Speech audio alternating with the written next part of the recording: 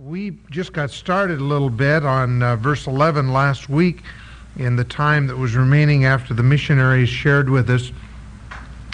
The verse says, "By the blessing of the upright the city is exalted, but it is overthrown by the mouth of the wicked." Now, verse 10 and verse 11 couple together. When it goes well with the righteous, verse 10 says, "The city rejoiceth, and when the wicked perish, there is shouting. But by the blessing of the upright, the city is exalted, but is overthrown by the mouth of the wicked." And when men live their lives on the level with God, and when they are related properly to God, then God sends blessing. And the thing that takes place, and this is true historically, though it can't always be discerned, is that when there is a minimum number of people who are righteous, people who are walking with God, people who are living their lives in accord with Scripture, God often sends blessing to their lives and then a subsequent blessing to their city or to their nation or to the people that are round about them. There's sort of a special benefit. I think really that it relates to some degree to the idea of believers being the salt of the earth. We know from 2 Thessalonians that there is a spirit who hinders evil in the world.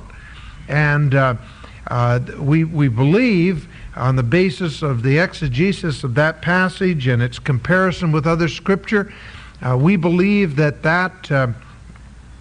blessing that comes, or that hindrance that comes to the world and to a nation, is the Holy Spirit as He dwells in the hearts and lives of believers today, or as He dwells in His church. It says when that Spirit is taken away, then there's going to be rampant evil. And there are some of us that believe firmly that that's an indication of the rapture of the church, that what will happen is that the church will be raptured, and hence the Spirit of God in His special and unique indwelling presence in the church will be taken away. And when that influence has been taken away, then there will be nothing left to restrain the man of sin from exposing himself as to who he is, and ultimately bringing great tribulation upon the earth. And so it's that catching away of the church that will ultimately allow evil to run rampant. And so there's clear indication in Scripture that when there are righteous people in a present situation, God will often send blessing to even the pagans round about.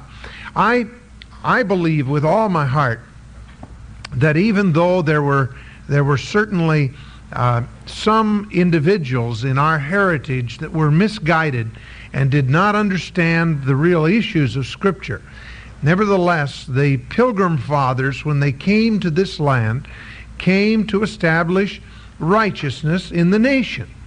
And ultimately, the nation was founded, and then down the line, as you well know, there has always been a ministry through believers in this land. One of the reasons it could thrive was because of the freedom of religion, which is so much a part of our heritage. And it's given us the opportunity to freely use our resources to spread the gospel of the Lord Jesus Christ. And the fact that we've had a number of people, and quite a large number of people in this nation who really fear God, has brought unusual blessing to this nation. I don't think there's ever been a nation on earth that has had so much blessing in such a short amount of time as this nation.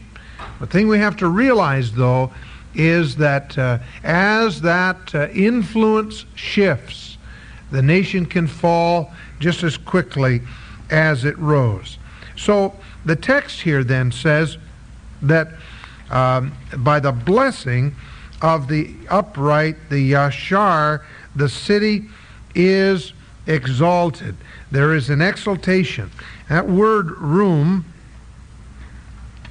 which we studied a bit last week, means to rise or to raise up or to be lofty. And God, of course, is the highest of all. His rank is high. Superior wisdom is high. Victory is evidenced by an exalted position. Not only is it the position from which victory can be obtained, but it also is the place where a person stands in the position of victory. Political rank is spoken of as being high. The high hand of an individual often spoke of victory. God's high hand, however, often spoke of judgment. The high horn, or the place of exaltation, is a place of joy, according to 1 Samuel 2:1. And God can make a man high in rank. It's God who exalts. It's God who places up. 1 Samuel chapter 2. 1 Samuel chapter 2.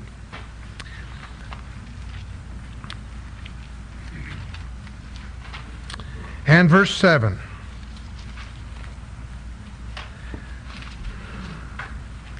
The Lord maketh poor, and maketh rich. He bringeth low, and lifteth up. He is the one who brings people to a place of exaltation.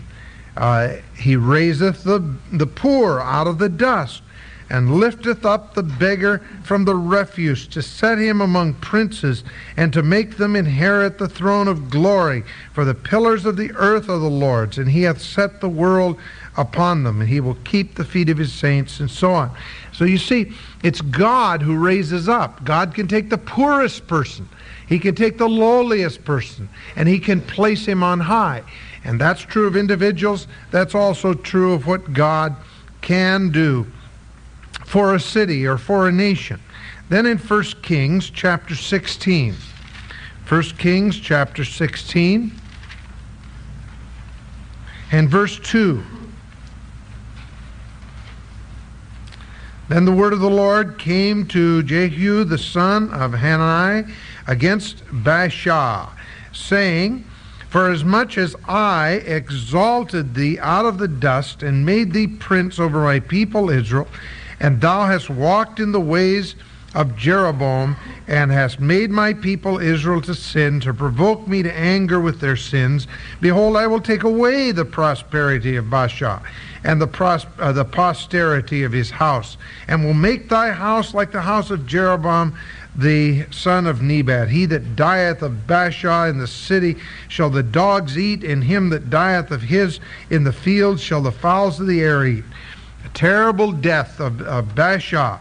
And Baasha, of course, was one of the kings of Israel, the 10 northern tribes that warred against Judah, the 2 southern tribes. And Judah was remaining faithful to God. And Asa, of course, was the king in Judah at that time. And Baasha came against the people of God. And God says to them, look, I'm the one that exalted you, and I'm going to take it away from you as well. Another word concerning exaltation is that men can exalt God in praise. God, of course, is high and lifted up. Maybe I could illustrate it best by something Paul said in Philippians. He says that Christ may be magnified in my body. Now, to magnify God sounds like almost a contradiction in terms. Magnify means to make great. And how can you take the great God and make him great? Well, you can't make God any greater than he is. He's the greatest. But in the eyes of men, he's belittled. And therefore what Paul meant was that my life can be sort of a magnifying glass. So men who are blind, really, to all of the greatness of God can be made to see. That's how you make God great. Well, you exalt God the same way. You can't exalt God any higher than He is. But in the eyes of men, God is not in that lofty position, the place of victory, the place of joy, the place of greatness. God is belittled. He is looked upon as not worth considering by a lot of men. And we, as we praise Him, can, in the eyes of men round about, can lift Him up so that He can be seen. Christ said, if I am lifted up, I will draw men to myself. He meant lifted up on the cross, which was a tremendous thing accomplished for mankind. But we today lift Him up before men and exalt Him. Look at Psalm 30. Psalm 30 and verse 1.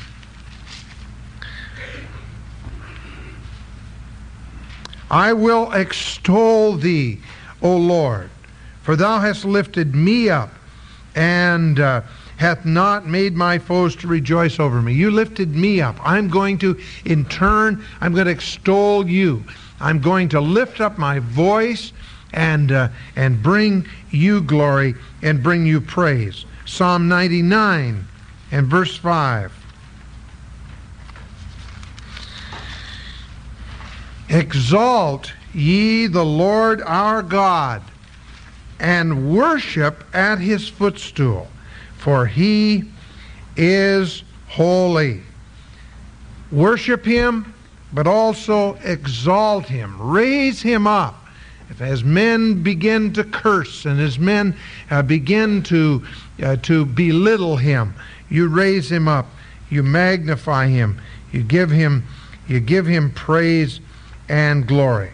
Now, the thing that we should realize is that God is talking about raising up the city. He is exalting the city. How? Because He has chosen to bless individuals who are upright. And the way He does this is a number of things. First of all, their blessings enlarge their sphere of influence. The blessing of the upright enlarges the sphere of their influence. When an individual is blessed by God, it gives to him the opportunity to share even more with other individuals and spread the word of the Lord to other individuals. You know, you think of the nation of Israel as an example. God says, I didn't choose you because you were the greatest of people, because actually you were the least of people. I didn't choose you because you were so wonderful, because you actually weren't so wonderful, you know. But God says, I chose you sovereignly. And I am giving you an exalted position. I'm blessing you.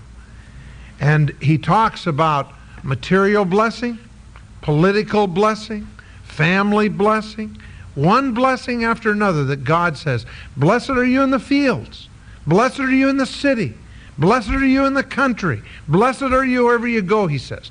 But then He says this. He says, if you forget, though, who you are, and you forget what I've done for you, and you forget that the blessing that has come didn't come by your hand, but came from me, then cursed shall you be in the field. Cursed shall you be in the city. Curse, curse, curse. And in actual fact, that's what happened to the nation of Israel. They became cursed. Not cursed because of God just arbitrarily sending a curse upon them. Not at all. God simply kept His word. He kept His covenant promises. And when the people forgot God and said, my hands have gotten me this wealth, I did this by the might of my own power, and God began to remove the blessing.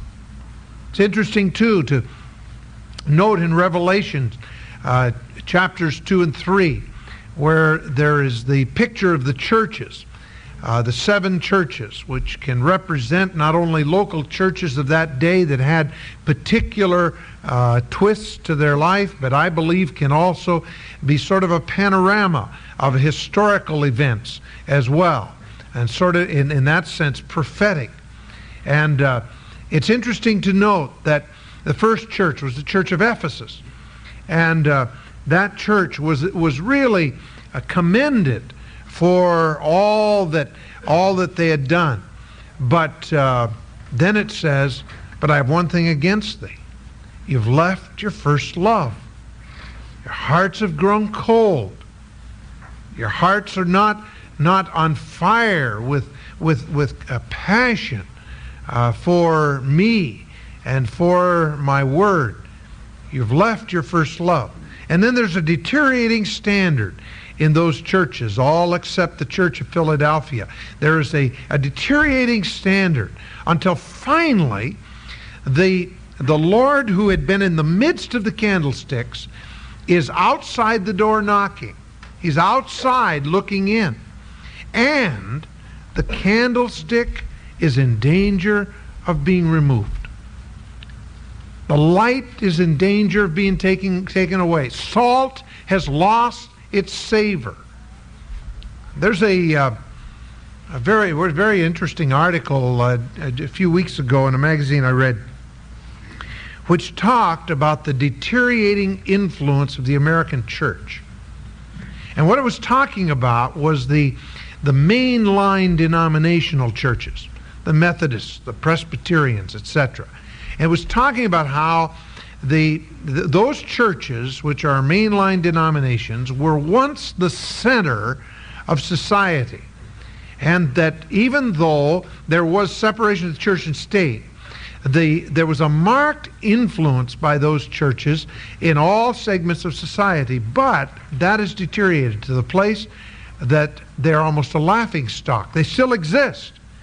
And in many cities, like the great Congregational Church in the center of Manhattan, it's kind of interesting to see it because it's a great historic church that was considered the most influential church in all of Manhattan. And today, skyscrapers all around it. If you get on the right street, you can see it down at the end of the street. But, its influence is gone. Its steeple, which used to rise high above the city, now has been dwarfed by all of the great skyscrapers round about. And that it's typical, really, of what's happened in America to a great degree when it comes to some of these great historic churches. They are figures of the past. They are relics, but they have no longer any real dynamic in terms of influencing our country. Well, praise God, God has raised up a witness, and He has His witness and His remnant even in this day. And churches are still having a certain degree of influence, and I believe bringing a certain amount of blessing to the nation in which we live. But realize this, that we as individuals, if we believe that we are God's voice today, if we believe that we, as we proclaim the Word of God, are the clarion call that goes forth in this day, that we're the salt of the earth, that we're the light of the world, if we really believe that's true, realize that when God blesses you, one of the reasons He blesses you is so that your influence can be felt in the world.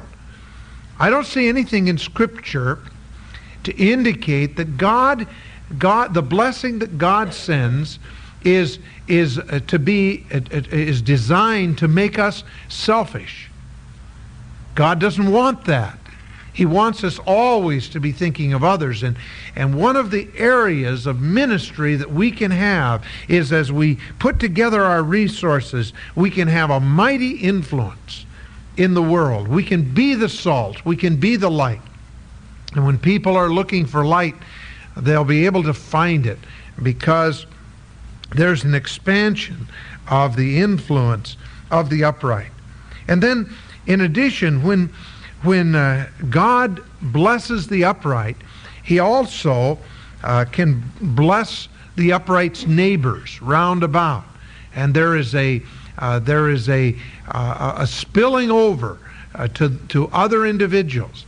And when God protects you, He may protect a segment of people round about you. And when God sends you prosperity, He blesses those round about. That's something that godless farmers back in the Midwest could never quite understand or grasp.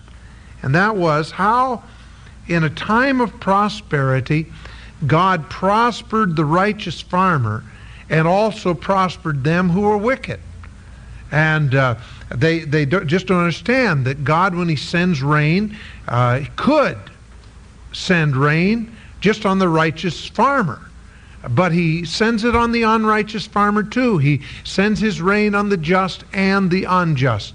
And God blesses the surrounding area with fertility and with goodness. He doesn't just stand up there and zap the farmer who is unrighteous and bless the farmer that is righteous. All those around benefit from the action of God.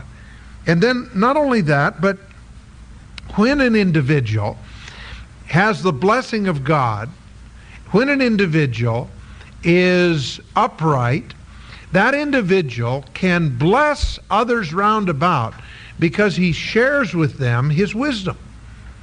He shares his good advice.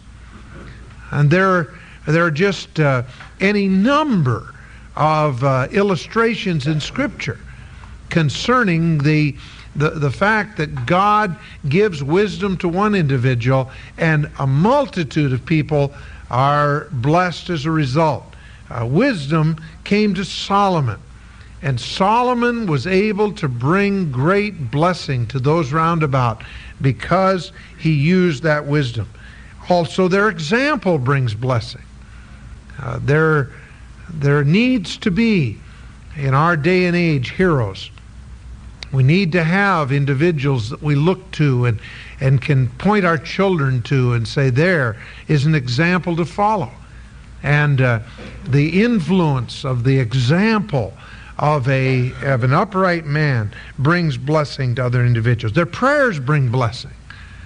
I think it's safe to say that a great deal of the blessing that has come to this nation has come because there have been a number of people, perhaps more people percentage-wise in years past than in any other nation other than the nation of Israel. And that has brought a great amount of prayer for our nation. We're told in the New Testament we're to pray for the leaders, that we're to pray for kings, for people in places of authority. And God's people often are faithful in doing exactly that. And believe me, those prayers are often answered. God brings tremendous blessing to a nation because of the prayers. And then keep in mind that God has made clear that He often will bless others even for the sake of a small remnant of righteous. Now we know that from Genesis 18, when God was going to destroy Sodom. Sodom and Gomorrah were so wicked that there was absolutely no reason why God just shouldn't wipe them out. Of course, God knew. But when Abraham, God knew that there weren't enough righteous to even spare that city. But when Abraham said, Lord, if there are 50 righteous in the city, would you still destroy it? God said, no. I'll spare the city if there are 50 righteous. How about 40? Pressing his luck a little bit. How about 30? Got clear down to 10. God said to Abraham, no, if there are 10 righteous people in that city, I won't destroy it. Now, as wicked as it is, I mean, it's a scourge, it's a cancer on society. It's something that's got to be destroyed. You know, someone said some time ago that if God doesn't destroy San Francisco, He would have to apologize to Sodom and Gomorrah. And that's amusing, and it's probably somewhat true, except for one thing. I think it's safe to say that there are 10 righteous in the city of San Francisco. See? If God was willing to spare Sodom and Gomorrah for the sake of 10 righteous, God might be willing to even spare the wicked city of San Francisco because there are 10 righteous. Maybe 40, maybe 100. I don't know how many righteous. Maybe they're getting fewer and fewer. But God often will spare a city for the sake of a few righteous. I'm inclined to think that in the city of Samaria, when Elisha was there, you remember, and the Syrian king came down upon the city of Samaria, held it in siege for a considerable amount of time, about 2 years or so. And you recall that the city was almost at the end of their rope. People had already eaten their children. They had eaten rodents and everything else. They were out of food. They were just about ready to perish. Elisha was there. There may have been a few other righteous. I don't know.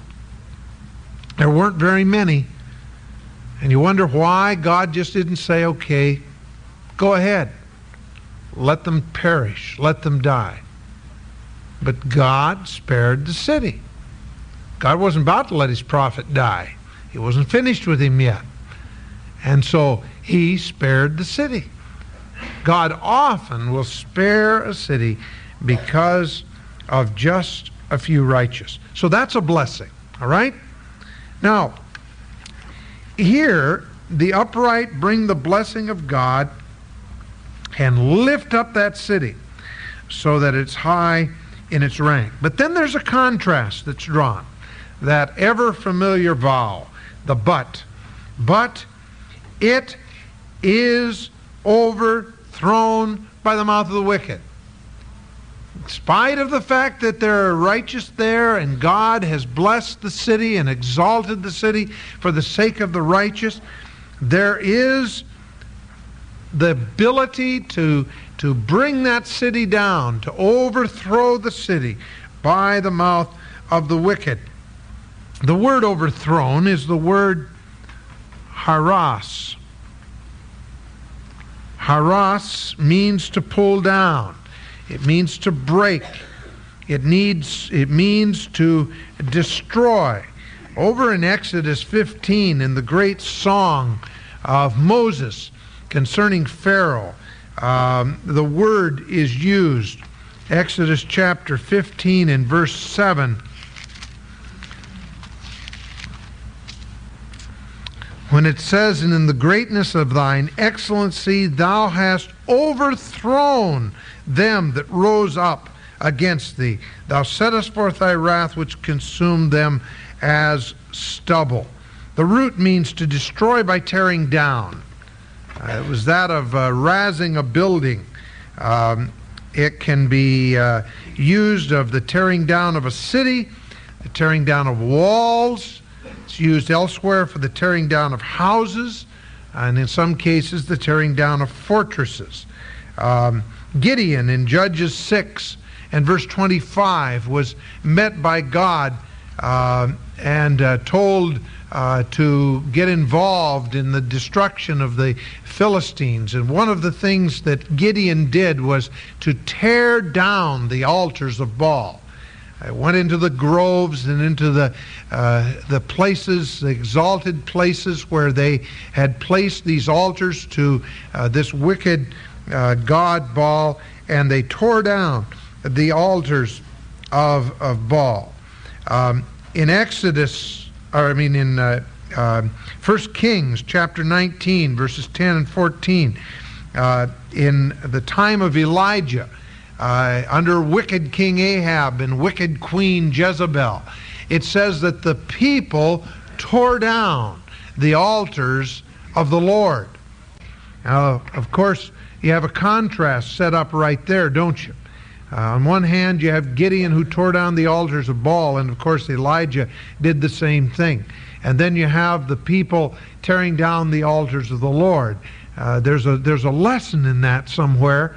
I'm sure that you understand that we're doing one or the other, probably. You're either tearing down the altar of the Lord, the place of exaltation and praise and worship of God, or you're tearing down the altar of Baal. You can't be neutral in this thing. You're doing one or the other. But now a city is influenced by the wrong ideas and the wrong standards of the wicked. And as a result of that influence, inner decay begins. Then the city is torn down or broken down.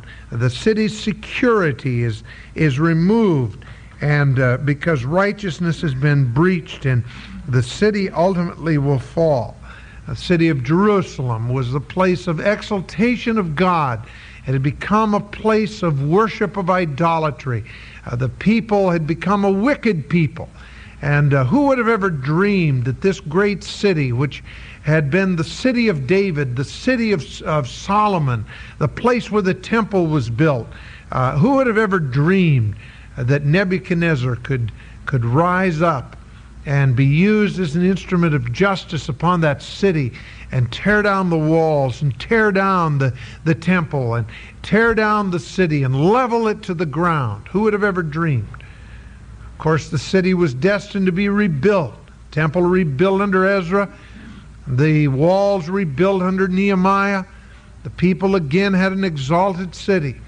And ultimately Herod built a great temple. The city of Jerusalem achieved some notoriety and exalted position again, though it was occupied for a time by the Romans. Ultimately in 70 A.D., it was torn down again and leveled to the ground. Again, the city has been raised up and sits today as a very beautiful city and appears similar, though smaller in size and certainly not exactly the same in dimensions. Nevertheless, it's a beautiful city today, but constantly under attack. The city can be torn down because of the influence of the wicked, the wrong ideas and the standards of the wicked. Well, in actual fact, it tells us that the mouth of the wicked is the guilty instrument. It's not the sword of the wicked, not the ramparts of the wicked that tear down the city, but it's by the mouth of the wicked. And the word mouth again is the word for breath, peh, and the word wicked is our old friend rasha, the intensification of the word for wrong, the one that is morally wrong. Moffat translates this: the city is exalted by the success of the upright, but overthrown by the policy of knaves. The policy of knaves has brought about the destruction of the city. It comes by their bad counsel. So often in the Old Testament scriptures, there were those that gave counsel from a wicked frame of reference. And as they gave their counsel, their counsel proved to be disastrous. It proved to be fatal. You remember that King Rehoboam was told by the young men, you raise the taxes of the people. People need to buckle under. And your father Solomon raised the taxes and put a burden on the people. It was good for them. Now you come along, you raise taxes too. The old men said, hey, lighten the load. The people need a tax break. And the old men were right, and the young men were wrong. Clear as could be. What did Rehoboam do? He decided to follow the advice of the young men. What happened? The kingdom was split. It was amazing. Listen, the ramifications of the split of the kingdom were great. There were 10 northern tribes, all right? 10 northern tribes, 2 southern tribes, Judah and Benjamin, which were united. Rehoboam reigned over Judah, and Jeroboam reigned over Israel. If Rehoboam had not put that extra burden on the people, Jeroboam would have no platform for his political power. And when Jeroboam split the kingdom, and Rehoboam went his way and Jeroboam went his way, Jeroboam began to reason that if the people were to go to the center of worship in the city of Jerusalem, which happened to be in Judah, then they would begin to have an affinity for the political reign of Rehoboam. So he decided, we won't allow our people to go across that border and go into Jerusalem. Rather, up in Dan and down in Bethel, we will build 2 golden calves. And we will call those golden calves Jehovah, and we will worship Jehovah at our own altars, and make these our sacred places rather than the city of Jerusalem. And that was the beginning of Baal worship in the nation. It wasn't long, and the people no longer called those idols, which were forbidden anyway in the law, they no longer called them Jehovah God, but rather they called them Baal. The worship of the calf deity, which was a part of Babylonian worship, became a part of their worship. And they had substitute religion. All of that happened. And ultimately the 10 northern tribes went into captivity because of the wickedness and the idolatry. But it all began with a man not taking the advice of the wise men and listening rather to a bunch of rebels. Bad advice. It tears a nation apart. It tears a city apart. You know, it's somewhat gratifying to, though obviously President Reagan is just a man and will make mistakes like any man and have to make amends for them and everything else. But it's somewhat gratifying to hear a man stand up like Reagan did in the press conference the other day and tell people, this just happens to be my conviction. To do it the other way would be morally wrong. And the people are telling him he's getting bad advice when he tries to stem the tide of abortions in this country. People are telling him that it's really crazy to be against the Equal Rights Amendment and so on and so forth. Interesting, isn't it? I don't know whether all the advice that he's getting is good, but he's getting some good advice from somebody, and I hope that he pays attention, because by the blessing of the upright, the city will be exalted. But when wicked men begin to use their mouths and give bad counsel and bad advice, when a man begins to listen to the advice of those that are morally twisted, it isn't long and the city is destroyed. Another way that the wicked use their mouth to destroy a city is through false testimony. Of course, for men to bear false witness. The law of God, the Decalogue, forbids the bearing of false witness.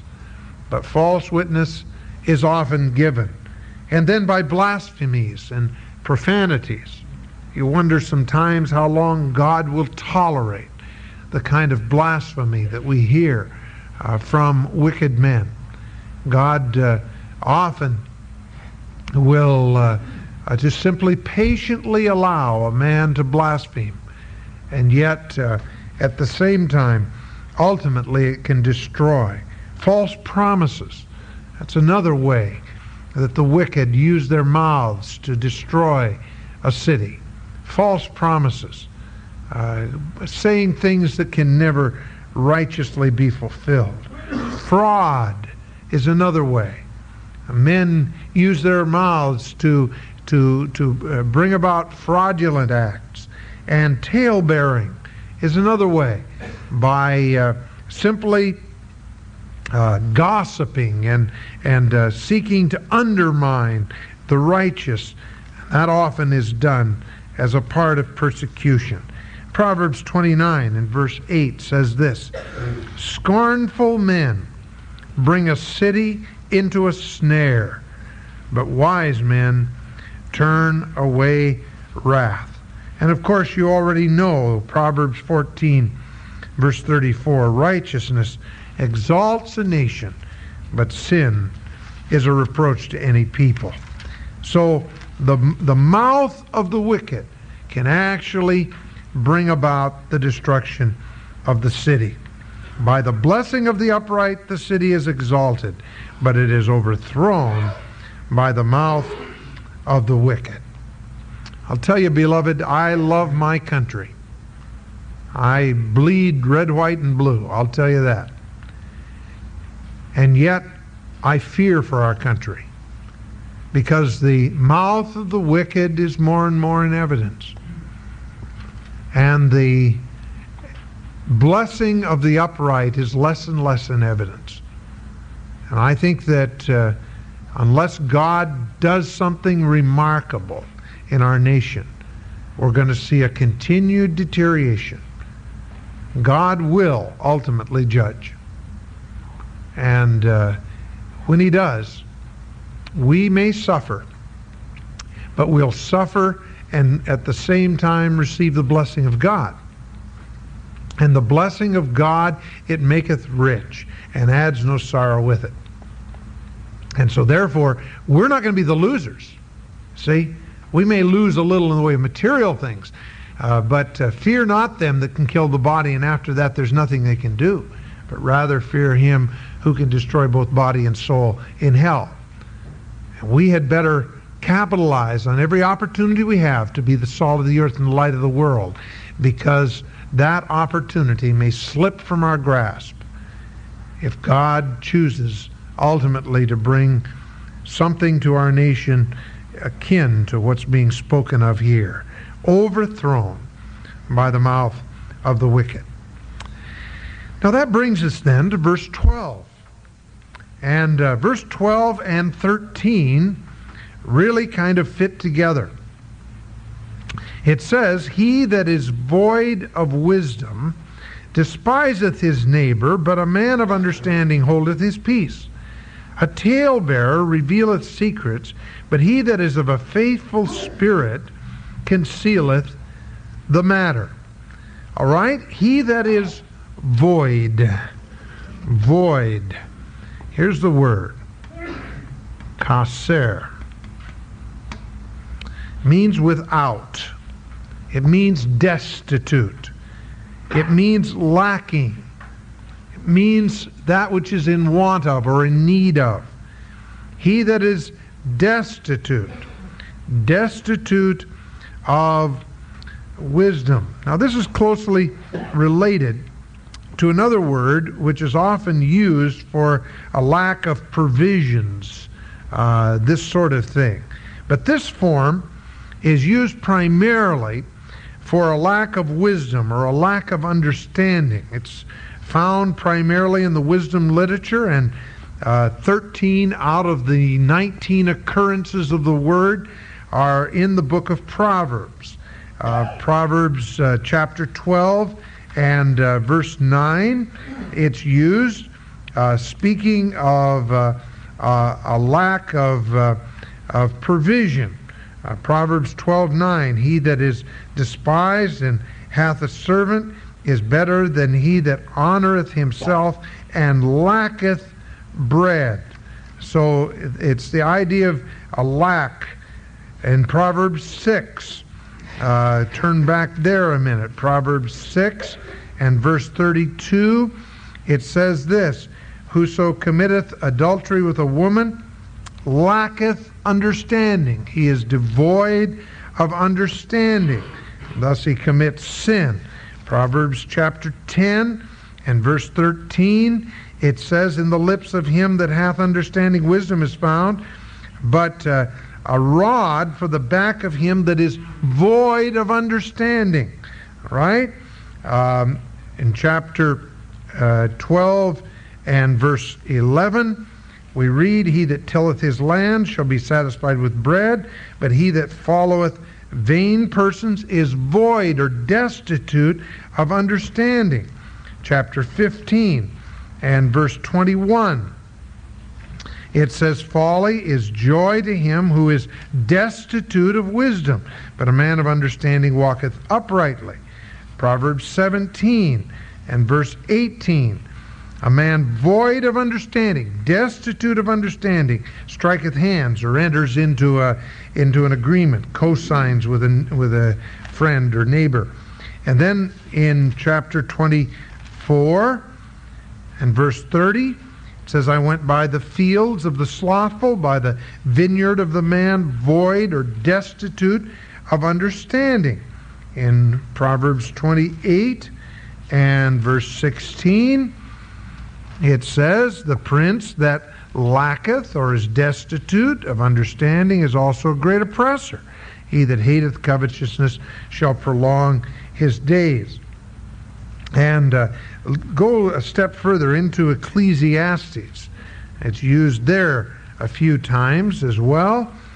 Ecclesiastes chapter 6 and verse 2, a man to whom God hath given riches, wealth, and honor, so that he lacketh nothing. He's destitute of nothing for his soul of all that he desireth. Yet God giveth him not the power to eat thereof, but a stranger eateth it. This is vanity, and it's an evil disease. God gives rich provisions, but the poor guy gets ulcers in the process sometimes and can't eat his good food. That's a picture, of Solomon sitting there watching his servants enjoy his caviar and pheasant under glass, and he's eating his warm milk because he's got ulcers. All right. And then in Ecclesiastes 10 and verse 3, yea, also when he that is a fool walketh by the way, his wisdom faileth him, leaves him destitute. It shows that he is a fool. He can't gain wisdom by looking to the giver of wisdom. He's turned his back upon him. Proverbs 9 and verse 4 says, whoso is simple, let him turn in hither. As for him that lacketh or is destitute of understanding, she saith to him, and so on. He's enticed to be involved in wisdom rather than lustful ways. In verse 16 of chapter 9, whoso is simple, let him turn in hither. And as for him that lacketh understanding, once again, the contrast is set up, because in that case it's not wisdom speaking, but rather the temptress, and he falls into sin. All right, so that's the idea of Kesar. It's the idea of being destitute of something. Now, what is he destitute of?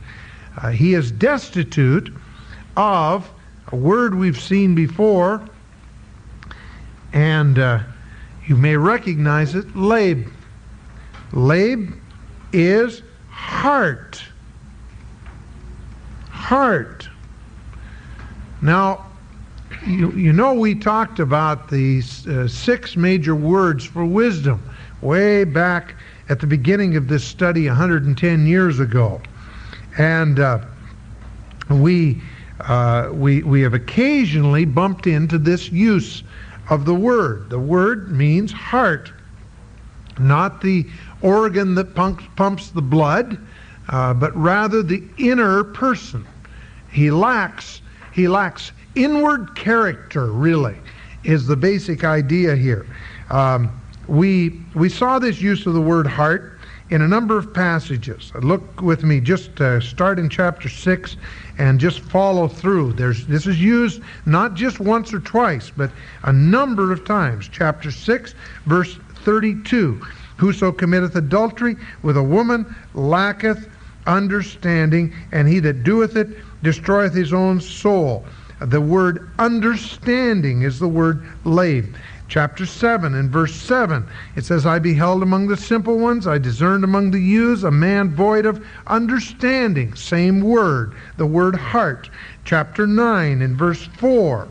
Chapter 9 and verse 4, whoso is simple, let him turn in hither. As for him that lacketh understanding. Some of these same verses we gave you just moments ago. Same thing in verse 16. Whoso is simple, let him turn in hither. And as for him that lacketh understanding. Again, the word understanding. Chapter 10 and verse 13. In the lips of him that hath understanding, wisdom is found. But a rod for the back of him that is void of. The second word, understanding, is the word heart, the word lave. Chapter 10, verse 21, the lips of the righteous feed many, but fools die for the lack of heart. lack of wisdom. Chapter 12 and verse 11. He that tilleth his land shall be satisfied with bread, but he that followeth vain persons is destitute of heart. Chapter 15 and verse 21. Folly is joy to him who is destitute of heart, but a man of understanding walketh upright. Verse 32 of the same chapter. He that refuseth instruction despiseth his own soul, but he that heareth reproof getteth understanding. Chapter 17 and verse 18. A man void of heart, understanding, striketh hands. In chapter 19, verse 8. He that getteth wisdom loveth his own soul. He that keepeth understanding shall find good. In this case, the word wisdom is the word heart, and the word understanding is a different word. And then in chapter 24 and verse 30, it says, I went by the field of the slothful, by the vineyard of the man void of heart, void of faith. Now, the heart is really the soul of man. The mind, emotions, the will, the conscience, self-consciousness. It's interesting, the Scripture tells us we're to love the Lord our God with all our heart. And the heart sometimes is spoken of as just the mind, as a man thinketh in his heart. That's the mind. It sometimes is the emotion, where it's speaking of the heart in emotional terms. The feeling of the heart, or a broken heart, something of that sort. It sometimes is speaking of the will of the individual, the fact that he has made a decision concerning the future, perhaps in his heart. Sometimes is a reference to the consciousness or the conscience of a person. His heart is made aright, and it's the idea of a tender conscience, and then self-consciousness, the awareness that you are a person, and the awareness of other people. That really comes from the soul. And sometimes the word heart is used for the whole of the soul, the mind, the emotions, the will, the whole shooting match. And so the idea of heart has to do with all that's involved in the inner character, and often the context will give us a specific aspect that's being emphasized, the mind or the emotions or whatever. But it is often speaking of the inner character. The Hebrews used heart for wisdom instead of kokmah for a very special emphasis. Kokmah was the word for heart, for skill, and the most common word for wisdom in the wisdom literature. But when there needed sometimes to be a special emphasis, and God, the Holy Spirit, inspiring the sacred writer, gave him the words to speak and the oracles of God. And instead of using kokmah, the word that is so common, we've seen it over and over again, once in a while he interrupts by using this for a special emphasis. It's not simply the skill of a man outwardly that's being spoken of, but rather the root of it all, the heart of it all, the fact that within the man there is a character that produces certain kind of results. And it speaks of the totality of man's inner or immaterial nature. And so when it's used in this way, it speaks of good sense that arises out of the inner character. It often, if you notice the text that we read, it often is dealing with a matter of discernment or a matter of judgment. The man who is void of heart is the guy that strikes hands with someone else, makes an agreement that perhaps cannot be kept righteously or justly. It's the man who is void of heart who goes into a prostitute. It is the man who is void of heart, who is easily susceptible to sin, and so on. And so you have You have a pattern set up. It is a matter of good sense that an individual has that comes out of deep inner character. Thus, it isn't surprising to find the Revised Standard Version translating it this way: he who belittles his neighbor lacks sense. He that belittles his neighbor lacks sense. Or another translation: the senseless man pours contempt on his neighbor. Now, it's that very thing of which he's guilty. He despises his neighbor. He pours contempt upon his neighbor. And in our text, in our translation, it says, he that is destitute of heart, destitute of good sense, despiseth his neighbor, but a man of understanding holds his peace. He's guilty of despising. We'll have to get into that next week. All right? Let's bow, shall we, for a word of prayer? And Father, we thank you so much for the lessons that we learn. We pray that we will be those who are upright, who are recipients of your blessing, and who preserve our nation. Help us to be salt and light. For if we lose that, we will lose everything. And then, Lord, help us to have heart as we go out into the world today. Help us to have good sense that arises from an inward character. Help us to be men of God and live for you, no matter what the consequence in the future. We'll praise you. In Jesus' name, amen. Lord bless you. Have a good day.